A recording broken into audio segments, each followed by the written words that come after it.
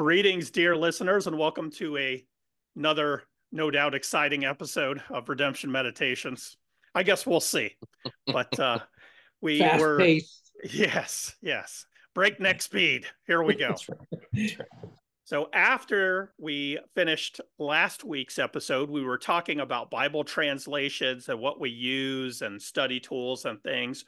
We thought it might be good to maybe back up a little bit and just talk about the Bible in general, what we believe about the Bible, and get into that a little bit. We thought that might be a fun conversation to have and helpful for people. So when we consider the Bible, it's interesting. I did a little bit of research getting ready for this, and if you look up the most sold book in history on almost all the lists, for some reason you can't find the Bible, which is curious. When you do some more research and you find out about some of the most sold books. For example, the Book of Mormon, 200 million copies. The Quran, 800 million copies. The Bible, 5 to 7 billion copies. Wow. But it doesn't make the top 10, 100, any of the lists for, most bestsellers for some reason, which I thought was just curious. You do with that information what you please, but I think it would be fun to get into what's so special about the Bible. The Bible's 66 books, 40 authors. It was written over 1,500 years. Not a lot of books are like that, but we're going to go even further on that. So the three of us obviously believe that the Bible is unique. It is unlike any other Bible. It stands alone. There's the Bible and then everything else. And so I think that would be a good place to start for either one of you. Why is this book different from the Book of Mormon or the Quran or the Lord of the Rings or whatever it may be? Fill in any other book. Why is the Bible different? What do you think? Because it contains the words of life. The Bible is different because it is, and we call it this, right? It is God's word. It is, so Paul uses the language in 2 Timothy of it being God breathed. So it is like the breath of God given to us.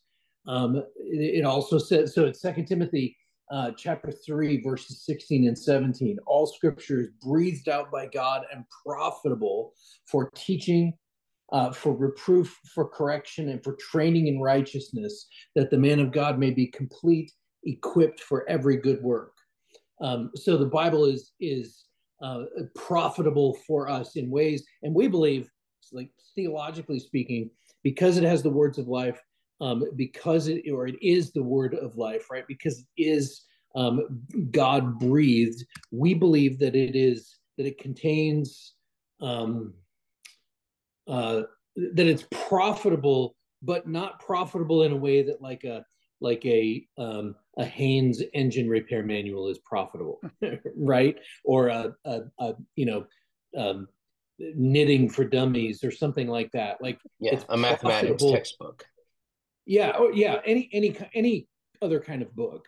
It's profitable in a way that leads us to salvation. So it is the word of God, meaning that it is the whole story of God and man, and God's relationship with man, all through from the beginning, literally, all the way through into what has yet to happen, the end, and into eternity. It is God's story. It is God's the 1689 confession starts right off. It's actually the first point, but the second sentence says, the light of nature and the works of creation and providence so clearly demonstrate the goodness, wisdom, and power of God that people are left without excuse. However, these demonstrations are not sufficient to give the knowledge of God and his will that is necessary for salvation. Therefore, the Lord is pleased at different times and in various ways to reveal himself and to declare his will to his church. And we believe that is through God's word.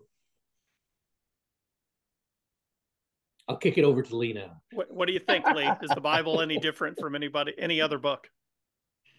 the Bible's different in a lot of ways. To slightly piggyback on what Dana has just said too, I want to go to the first sentence of the first uh, paragraph of the chapter in the Confession on the Holy Scriptures, saying the Holy Scripture is the only sufficient, certain, and infallible rule of all saving knowledge, faith, and obedience. And then going on to talk about what's revealed by the light of nature.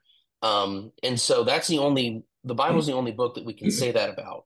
And that word infallible carries a lot of weight, but also sufficient and certain as well. There are elements there that I think we'll want to break down in a little bit, but this is a unique book that is the only book that we can say these kinds of things about, and has these characteristics of it. In addition to that, you had already mentioned the fact that the book was written over 1,500 years. We don't have any other books in the Western or Eastern canon that can stand up to something like that. Because of the fact that not only is it compiled over that amount of time, but when you read it, it's cohesive throughout the whole thing, and is somehow, and obviously we would say because it has one main author, God, it's telling one consistent story through the pen of many authors, maybe even say pencil, over the course of that amount of time. And again, that's something that we don't have any other kind of book. We have more manuscript evidence for the Bible than for most of the ancient classics that are considerably younger texts. We have, I think it's 4 times the manuscripts for the Bible than even Homer's Odyssey, for example. Nobody has any doubt that. Go ahead. And a lot closer to when they were actually written. Right. Yeah. You know, we have portions of, I think it's of John's Gospel that are within the 1st century. So we don't. There's no handwritten, like autographs of, just like there isn't of Homer's Odyssey, right? We don't have any handwritten parts of the Bible still, but we have closer to when they are written scribal copies. And I think it's John. I think there's a portion of John's Gospel that they found that's within the 1st century, which is possibly even, I'm going by memory here, but possibly even potentially within his lifetime. Possibly. Or pretty close to it. Yeah. Pretty close to it. Yeah, depending on how well you trust the dating processes. That kind of thing. But I think that's pretty reasonable. I think that's a big aspect of the Bible anyway. The fact that God instructed in many passages of Scripture, write this down, not just simply say it, don't just pass it down orally. Write it down. That even began with the 10 Commandments on Sinai, where God wrote them himself with his own anthropomorphic finger. So that's been a key part of textual history, both within OG Judaism, the Old Testament faith, and going into the Christian world then as well. We're got to write it down. We're going to, God's commanded us to write it down. We're going to make this a matter of record. So I think the manuscript history aspect only continues to bolster that supernatural part that Dana so eloquently exposited just now. That's some nice backup. I also like the fact too, this is a bit of a bugaboo for me, but the confession so early talks about the usefulness of natural revelation.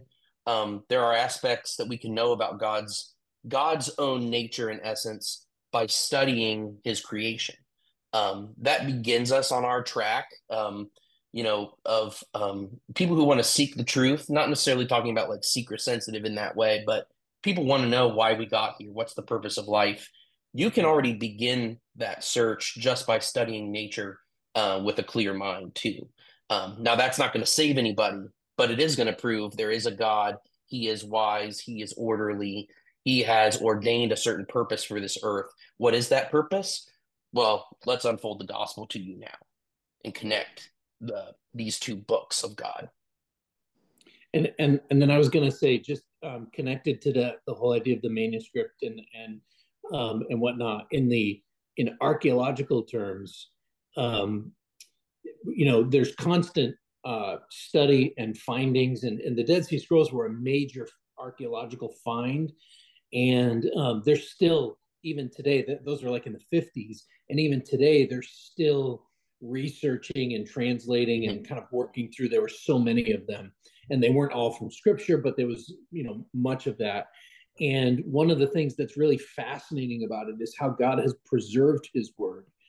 So they have found these ancient documents, and basically very carefully unrolled them, scanned them, did whatever the technology is to look at these, and they say pretty much the same thing as what the Bible's like what we have, from 1,000 years ago. It hasn't been added. Like that's one of the criticisms of the Bible is, people added to it and they did this and they did that, and it just went around Twitter again, or X again, in the last couple of weeks, where this person, this false teacher says homosexuality wasn't added into the Bible until 1840 something, and right, and it's really great because there's a community notes under it where they correct what he said that says actually that word wasn't a word in English until that day. Yeah. But the idea behind it was always there. It wasn't like they added it in the 1800s. This is a sin too. It would have been well known in the first century context what was meant by that Greek word. Right. And so when you go back and they find documents, they find manuscripts that are, older than what they had. They say the message is the same. And that's where the like the little footnotes of, well, these old manuscripts don't have this verse or don't have this word, and they'll put it in the footnotes. It never changes the meaning. It's not like saying, like they've tried to say that Jesus and Mary Magdalene were married. Like that's one of those common criticisms, and they're looking, like there are people who are looking for that evidence and so that this says that Jesus had a wife. No, it never says that anywhere. Like there's no textual evidence that credible scholars actually take as credible, and that changes the meaning of scripture, right? That whether it's something silly like that, or this word was added and this wasn't a sin back then, and there's none of that. All of it is, any of the differences are minor and don't bear weight on the big picture message of scripture, of salvation, of who God is, of who Jesus is, the Holy Spirit. None of that has ever changed, even if the translations have kind of been more refined and more I think more accurate as the scholarship has developed. Yeah, I'm glad you guys kind of headed toward the issue of the ancient manuscripts, because when we consider ancient writings, the Bible really does stand alone. I mean, there are literally thousands of ancient manuscripts for the Bible. And when we consider other ancient writings, a lot of times they find one, which was a copy written 800 years after the original, right. or two. Right. There's enough Akkadian manuscripts found when people were there in like the 18th century, and dug something up. There's enough quoting of the New Testament by people doing commentaries on the New Testament that you could rewrite the whole thing from those. And this is like thousands of years ago. You could do that. So it really is unique as it is an ancient writing, but it's not like what we typically think of as an ancient writing, where we found one copy from something that was actually written 1,500 years before that, and that's all we have. So I guess this is what it is. And this is the more responsible way to talk about God preserving his written word over time. There are some folks who will use that kind of language, but they'll use it only in defense of a certain English translation, for example. That is not what we're talking about. So God does preserve his word. The same biblical text that we have and we read every Sunday at church or in our devotions at home, is the same as what was being read in the catacombs when the Christians would have to meet underground, right? Yep. It's more widely available now. You could buy a Bible anywhere or online or whatever, but the word is still the same, even though it's in English now versus Koine Greek in biblical Hebrew, or translated into the Old Testament, translated into Greek. It is the word of God, and where the Bible is carefully translated, and this is going back to what we talked about last episode, as biblical translations into other languages where care is truly taken and pains are taken to responsibly translate the words from the origin language into the other language. Those are good translations. And there's no reason to enshrine one over against the other because you have a tradition or a theory that God prefers one translation over the other. As long as it's a faithful translation and wild leaps aren't being taken, you can trust it. We may have our favorite translations, ones that we prefer for different reasons, but that doesn't make that translation more of a Bible than another faithful translation. But it's also interesting to kind of throw the counterpoint in there. I was thinking about how during like the Reformation and Martin Luther, the 95 Theses begins. It's essentially all about repentance. And one of the things that Luther did, in fact, it's in Matthew chapter 4. So Matthew 4:17. That time Jesus began to preach, saying, "Repent, for the kingdom of heaven is at hand." But the Latin Vulgate that the Catholic Church used, instead of using the word repent, it said the word do penance, like do penance. So here's what you have to do in order to be a Christian. And that was the message that was being proclaimed. And Luther translates it from the Greek and was like, wait, that's not the word. Repentance is a different concept. And he gets that, especially when he got into studying in Romans, and it makes it so clear in the book of Romans. But he went from Psalms, which the Psalms also make repentance very clear, as opposed to do penance. And so here you have one word that's translated, mistranslated, and then used to sort of capture people in a system of works-based salvation. But God, in His grace, allows. So it's one guy, and I'm sure he's the one that made it famous, right? There were people before him, and people who understood that the difference between penance and repentance. But God, in His grace, used Luther and the retranslation of the scriptures, interestingly enough, to recapture the whole concept of being saved by faith alone, right? And I mean, you can put all of the solas in that, right? So the on the authority of Scripture alone, but that whole idea of you can mistranslate one word and then capture a bunch of people, and it was more to it than that. But to kind of put it really simply, it almost is like, well, maybe we're getting into like some spiritual warfare type of discussions there, of the evil one trying to blind the mind of the foolish in order to deceive them.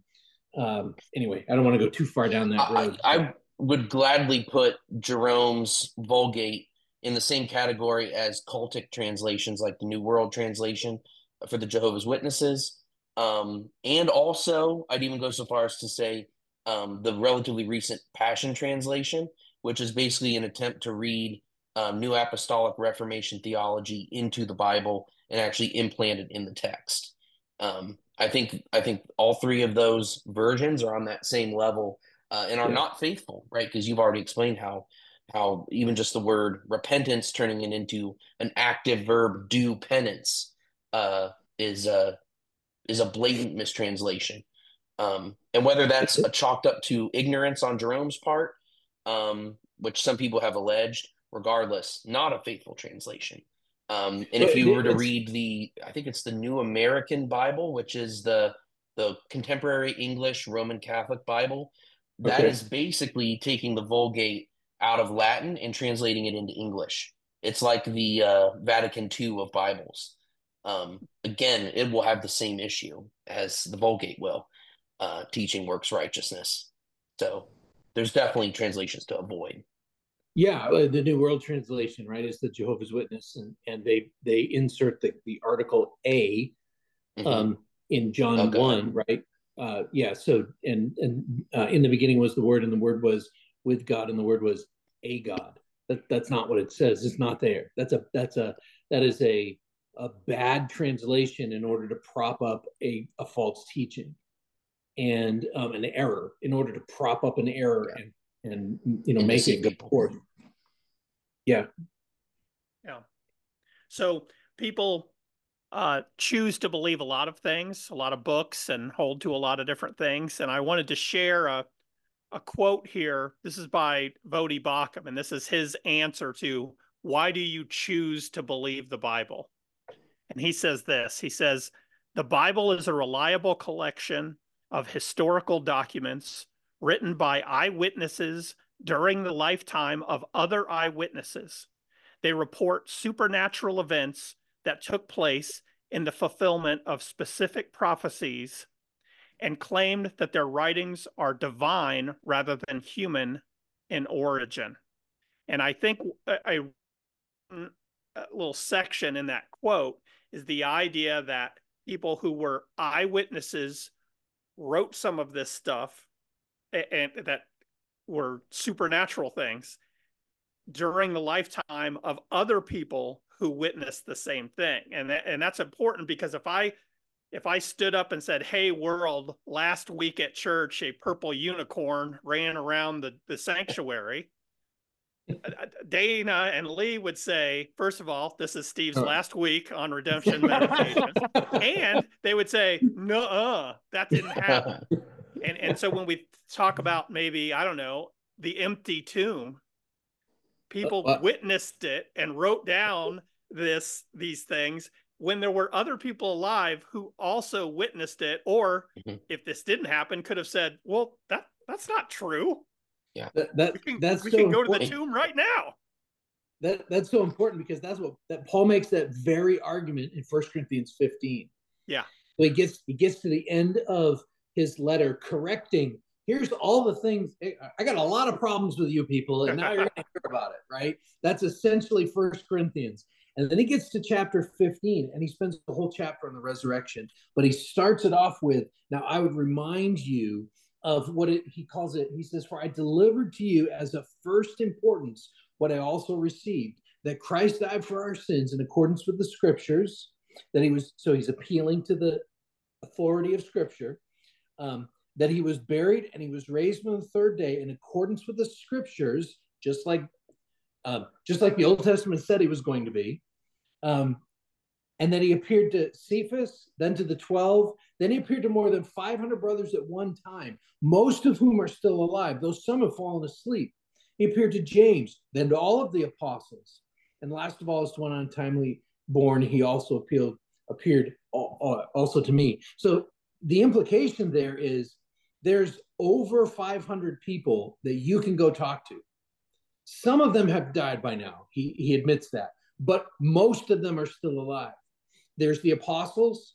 You could talk to Peter. He'd be happy to tell you about it. James was not a believer at the time that Christ, it was his brother, right? His half brother. He was not a believer until after the ascension. And so James wasn't running around, with this like false notion of this guy's the Messiah. He didn't believe it. But he will tell you now, because now he believes.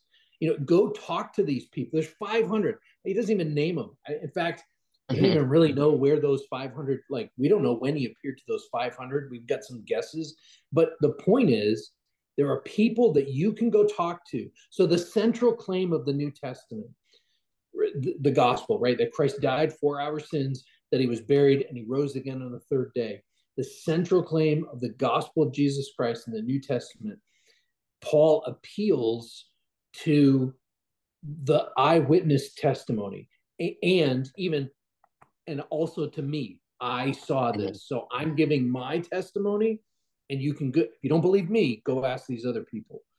And I think that's such an important fact, especially when we talk about the claims of Jesus Christ, right?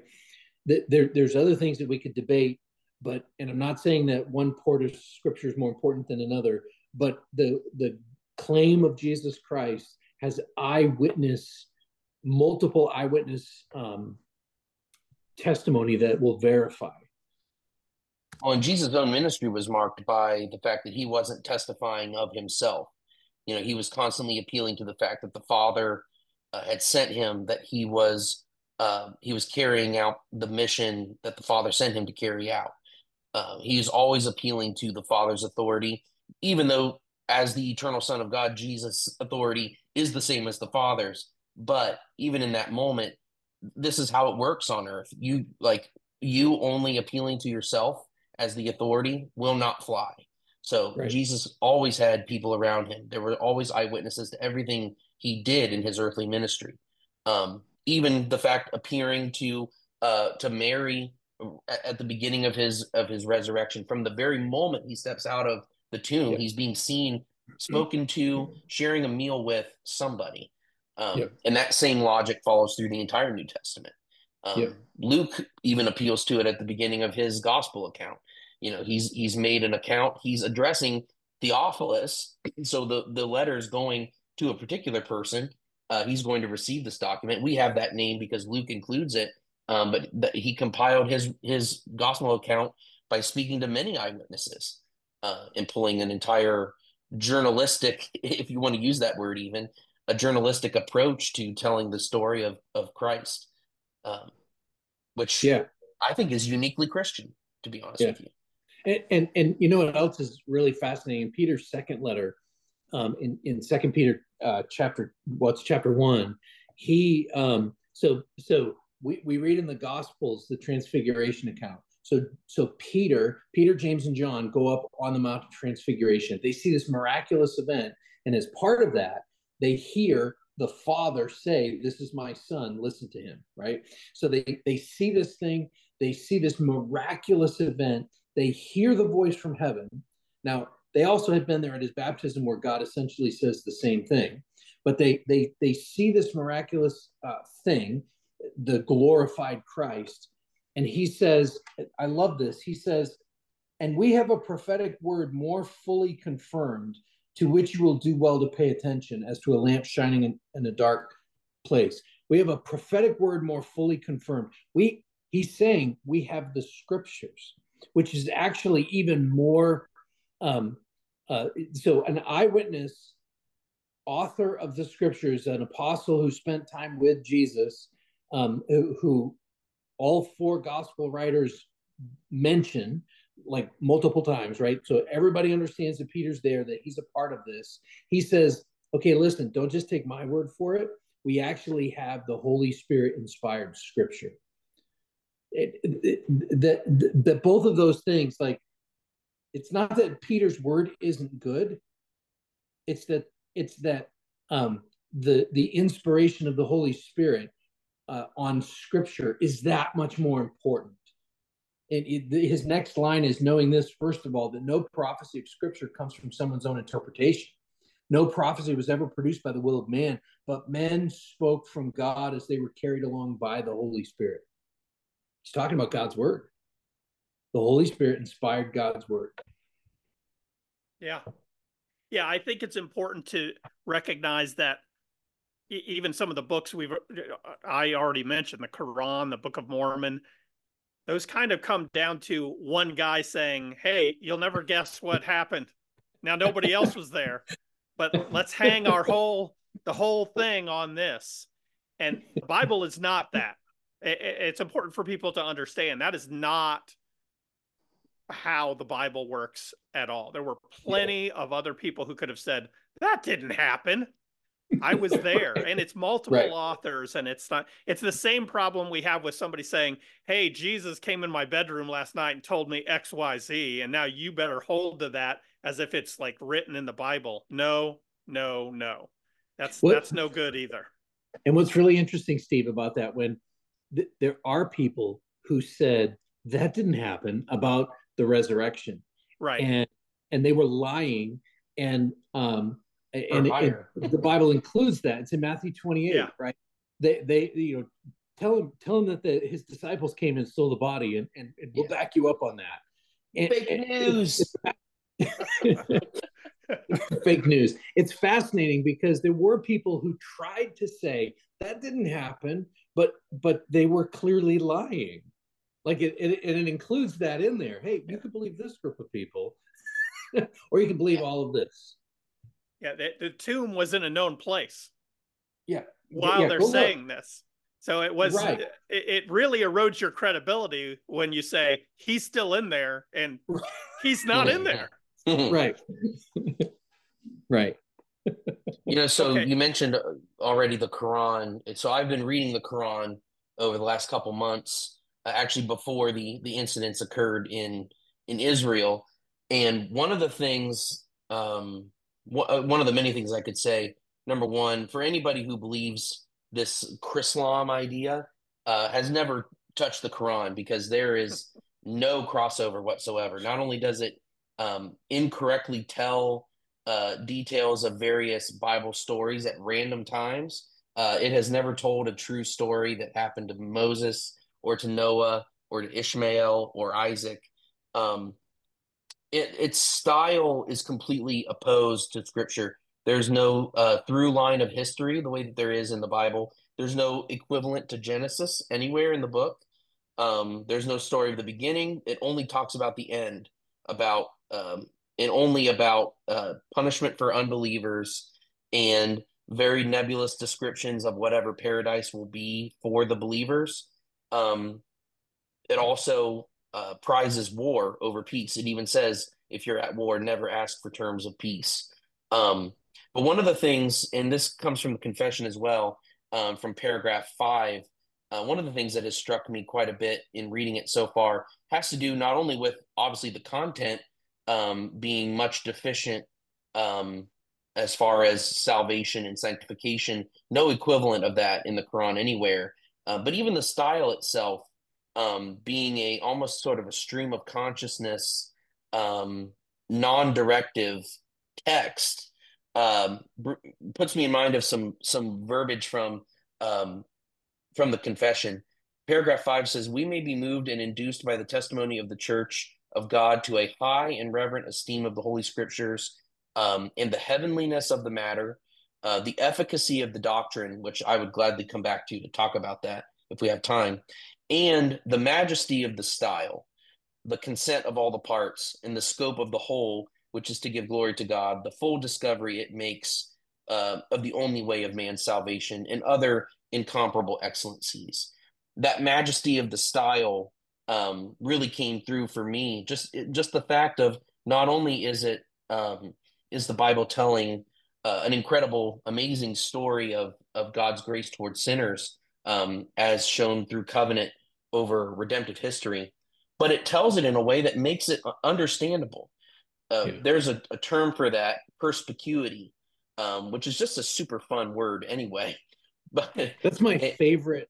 That's my favorite word for like a doctrine about God's word. That's my favorite one, because it's so hard to say. You have to like slow down and say it carefully, and it means really easy to understand. A difficult word that means something that's really easy to understand. Yeah, I love it. I love it. Only a theologian would come up with that. Or like the word for like the phobia of long words, and it's the longest word in the English language. That stuff just cracks me up. Scaring off those cowards. So perspicuity means that something is easy to understand. And, in a very real sense, the Bible is easy to understand.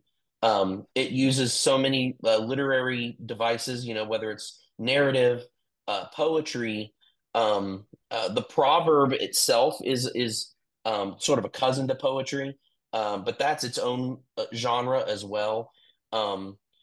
So God in his wisdom inspired his word to be done in recognizable genres by particular people at a particular time. And even though it's, at its youngest, a first century document, it's still something that's understandable in its simplest, in a very simple way to people today in the 21st century.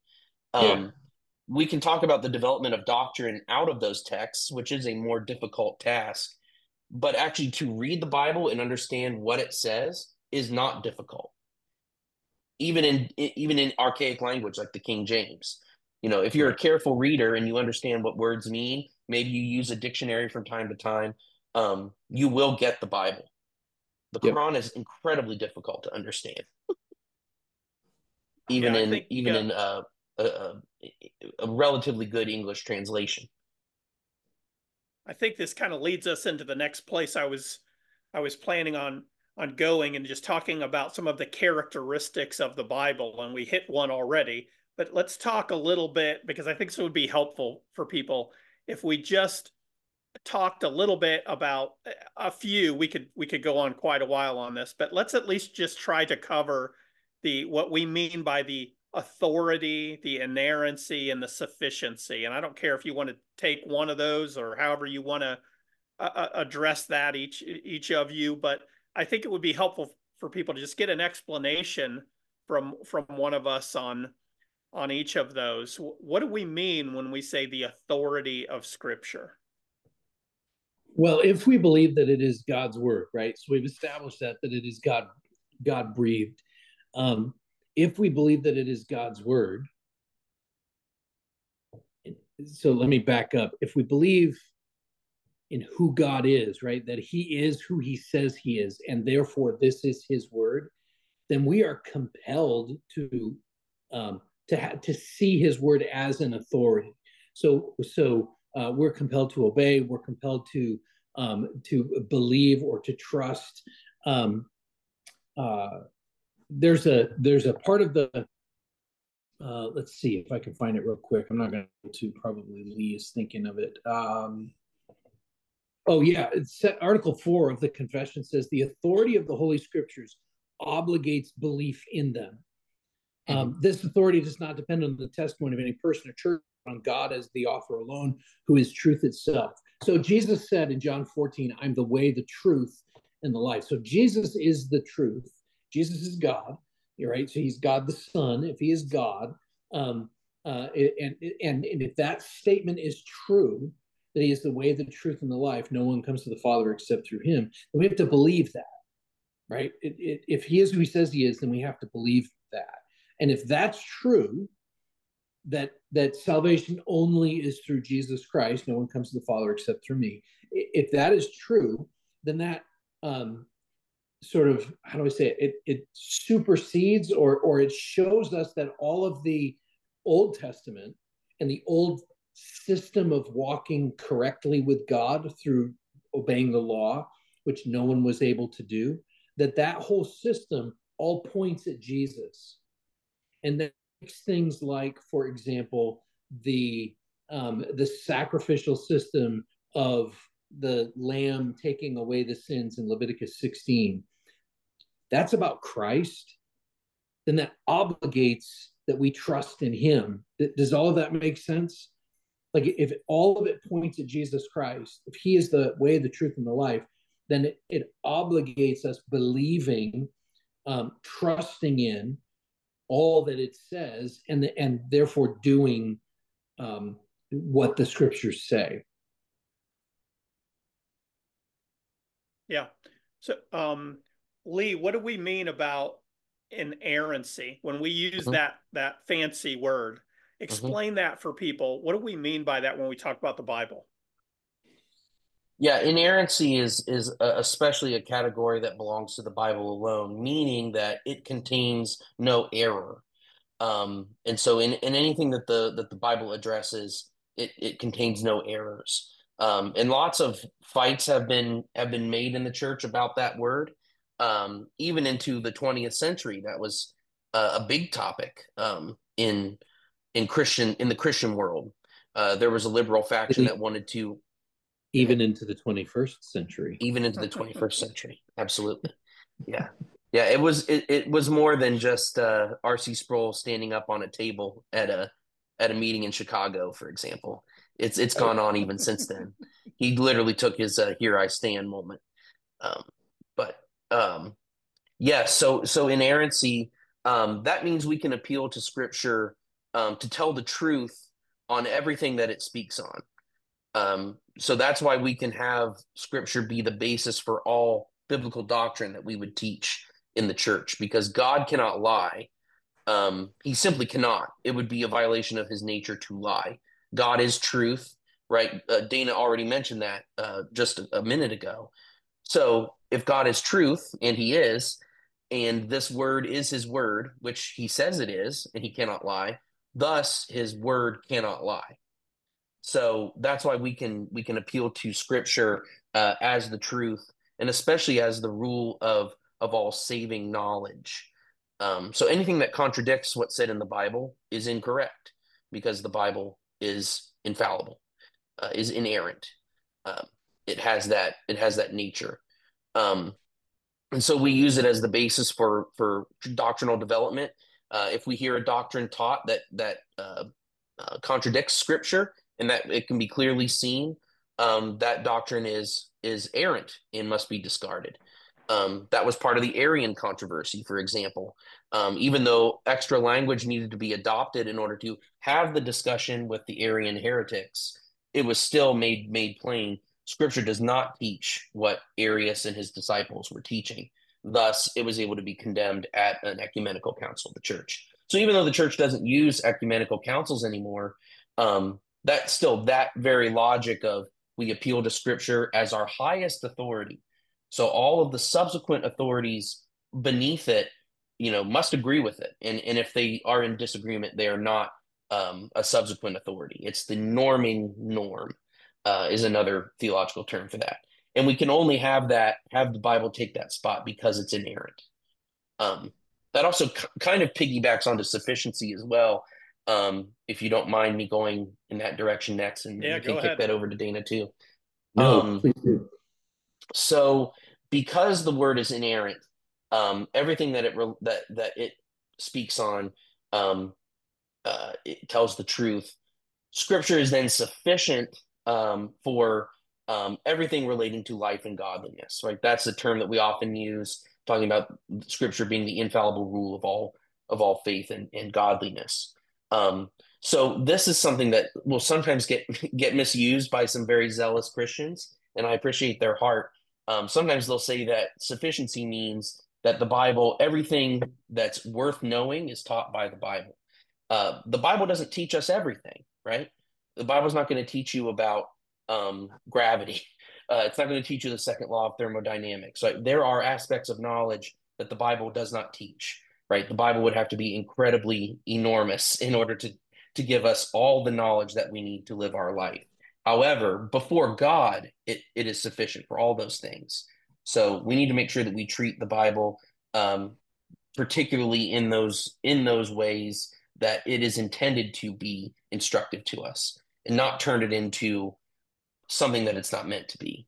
I hope that is helpful and clear, because I don't want to push the Bible into that realm, but we need to make sure that we treat it as sufficient, and not say interpret the Bible through a cultural lens that would make the Bible say something that appeals to the culture, for example, which some people will do. So in that sense, they don't believe the Bible is sufficient to speak to a cultural issue. They need the Bible to bend to fit the culture. That is a violation of sufficiency. They would that's merely using the Bible as an illustration, or even a crutch to try to prop up any number of things that the culture would want us. So one of those ways, I think, is the twisting of the whole "judge not, and you will not be judged" sort of thing. Yeah. People don't trust the Bible to teach properly on what should and should not be done, and so when an actual Christian uses Scripture to condemn a sin that is clearly condemned in the Bible, then people will come back with, oh, judge not, you should love your neighbor, blah, blah, blah, these kinds of things. You don't even believe that. You're just trying to play word games with the Bible. You don't believe in sufficiency. We actually do.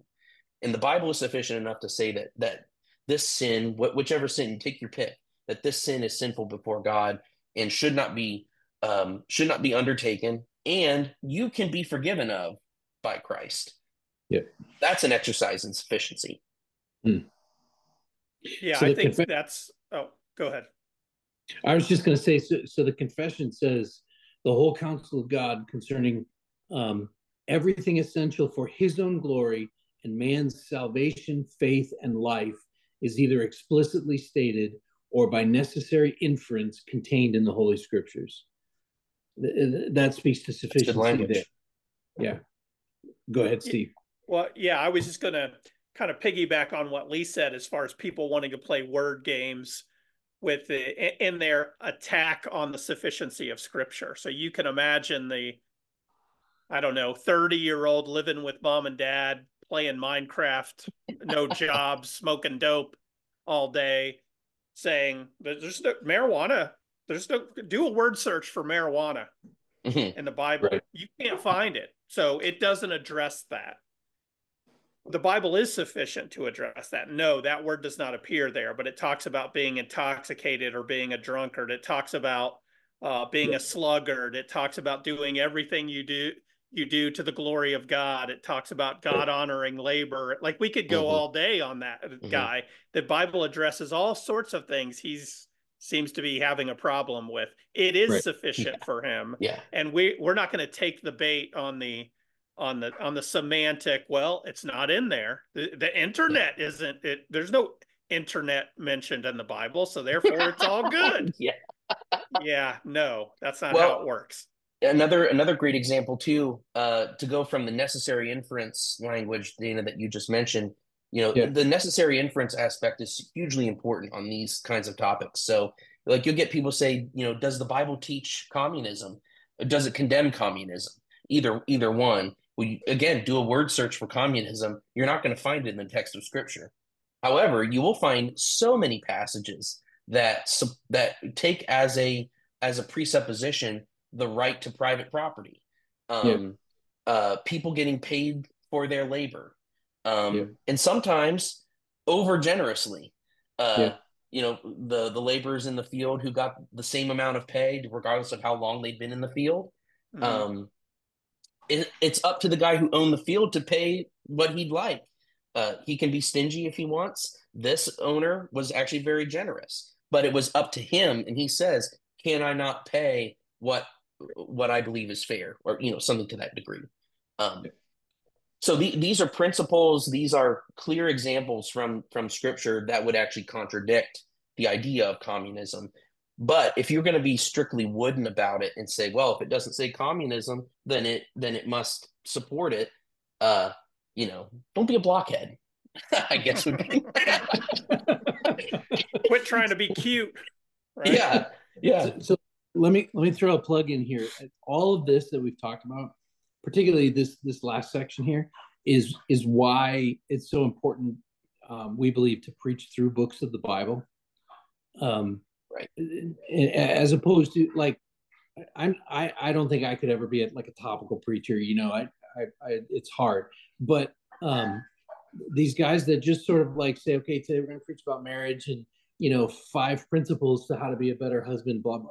All this stuff is fine, and there's a time for some of that, right? We just finished a series on family, from the book of Proverbs, but our normal pattern is to go through books of the Bible because because of what we believe about the Bible, that it's authoritative, that it's inerrant, and that it's sufficient. It's going to address all of the things of life that we end up actually needing, right? So like you said, it may not address, should I buy a Honda or a Toyota, right? It may not address those kinds of things, but it addresses wisdom. It addresses. Well, I will say all the disciples were in one accord. There you go. I knew he was going there. Read carefully. We can edit that. Last time on we can edit that out, right? I drive an Accord, so I'm being biblical. Well, Sorry, I derailed you with yeah, yeah. my I sparkling think humor. I I think it's important to um, if we believe that all Scripture. So for Second Timothy, um, Paul, Second Timothy is such a fascinating book to me because it's Paul's final letter. My dog is running around because it's Paul's final letter. It almost reads like his last will and testament. And every chapter he talks about the importance of God's word and holding fast to God's word. He charges Timothy, right? And so not only is that I mentioned chapter 3, verses 16 and 17, but right after that, just a couple of verses later in chapter 4, he says, I charge you in the presence of God and faithful witnesses, preach the word, right? So his final charge to Timothy is to preach the word. And so when we go through and we talk about, Genesis through Revelation, when we preach God's word, you don't have to go through it in that order, but when we preach through books of the Bible, I think it's actually helpful to kind of go New Testament, Old Testament, kind of bounce around the different genres we talked about. To go through books of the Bible, we're going to address the topics that are the big needs of people's lives. All the things of matters of salvation, faith, and life, as the confession says. You're gonna hit on those things. Sometimes the most important things in life. Right. Yeah. Yeah. Yeah. All right. Any before we ascend the library ladder, any final thoughts on? We sort of zoomed out here and just talked about big picture Bible issues. Any final thoughts on that? Or do we head for the ladder? Kind of a random thought, and hear me out. Maybe it's too radical. Maybe this should be for our Patreon only subscribers. Behind the paywall. Here we go. I think we're in a crisis of literacy in our culture right now. So I think the average American is going to be way better at picking apart a movie than a piece of literature, right? And I think that harms biblical literacy as well. If people don't know how to read well, they're certainly not going to be able to read the Bible well. So I think a good part of, especially we do this with the library ladder, but I think there's another aspect to it too.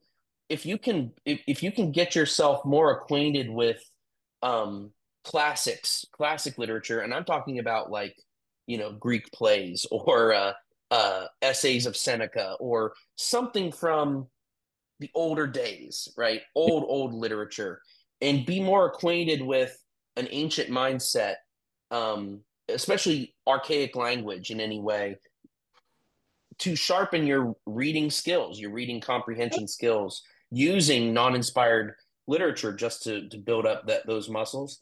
I think that will also help an appreciation and deeper understanding of Scripture as well.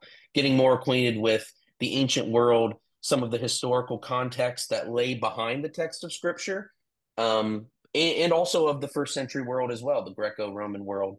Those things can really help understanding the full import of Scripture too. So those secondary items really they've helped me a lot as I've continued to read the Bible and study the Bible over the years. Having some solid resources for understanding some of that context behind Scripture can really help too. Yeah. So read books. Read. So which book, Lee? Yeah. Give us an example of the sort of book people ought to read, Lee. Well, I'll tell you, because I think it's a ripping good time, but the Histories by Herodotus would be a great example of some ancient history, just the goings on in the world at the time. Getting more your library ladder book? No. This is a bonus. Oh, this is a bonus. Free of charge. Yeah, take that for what it's worth. I actually have a very contemporary book I'm going to recommend as we go up the library ladder. Very contemporary. Is it a good book? It's a good book, I would say. It certainly was important to me when I was beginning to. It's what it is. It's what it is.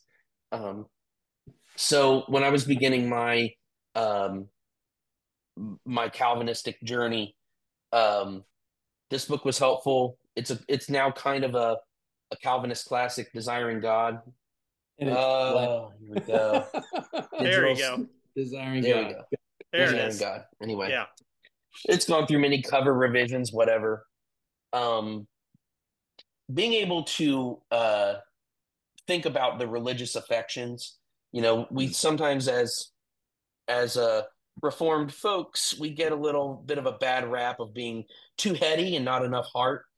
Um, I have some exceptions with John Piper, as you should probably with any contemporary theologian who's still living and still writing. Um, but this book was very important for helping me reform not only my theological understanding when it comes to solid doctrine, but really reform my affections, recovering the idea of joy in God and joy in many, many aspects. And this book's really breaks down finding joy in God in lots of different arenas. So it was super helpful to me. I would always recommend it to somebody, especially if you maybe sense that your heart is growing cold. You need the fire stoked again. I've always found Piper helpful in that arena anytime I've faced a chill for various reasons. So um, recommend Desiring God by John Piper. Nice. I have a book as well. It's called Expository Sanctification by Paul Shirley. This is a simple, quick little book, and it's actually a book on preaching that's not written for preachers. It is actually written for churchgoers.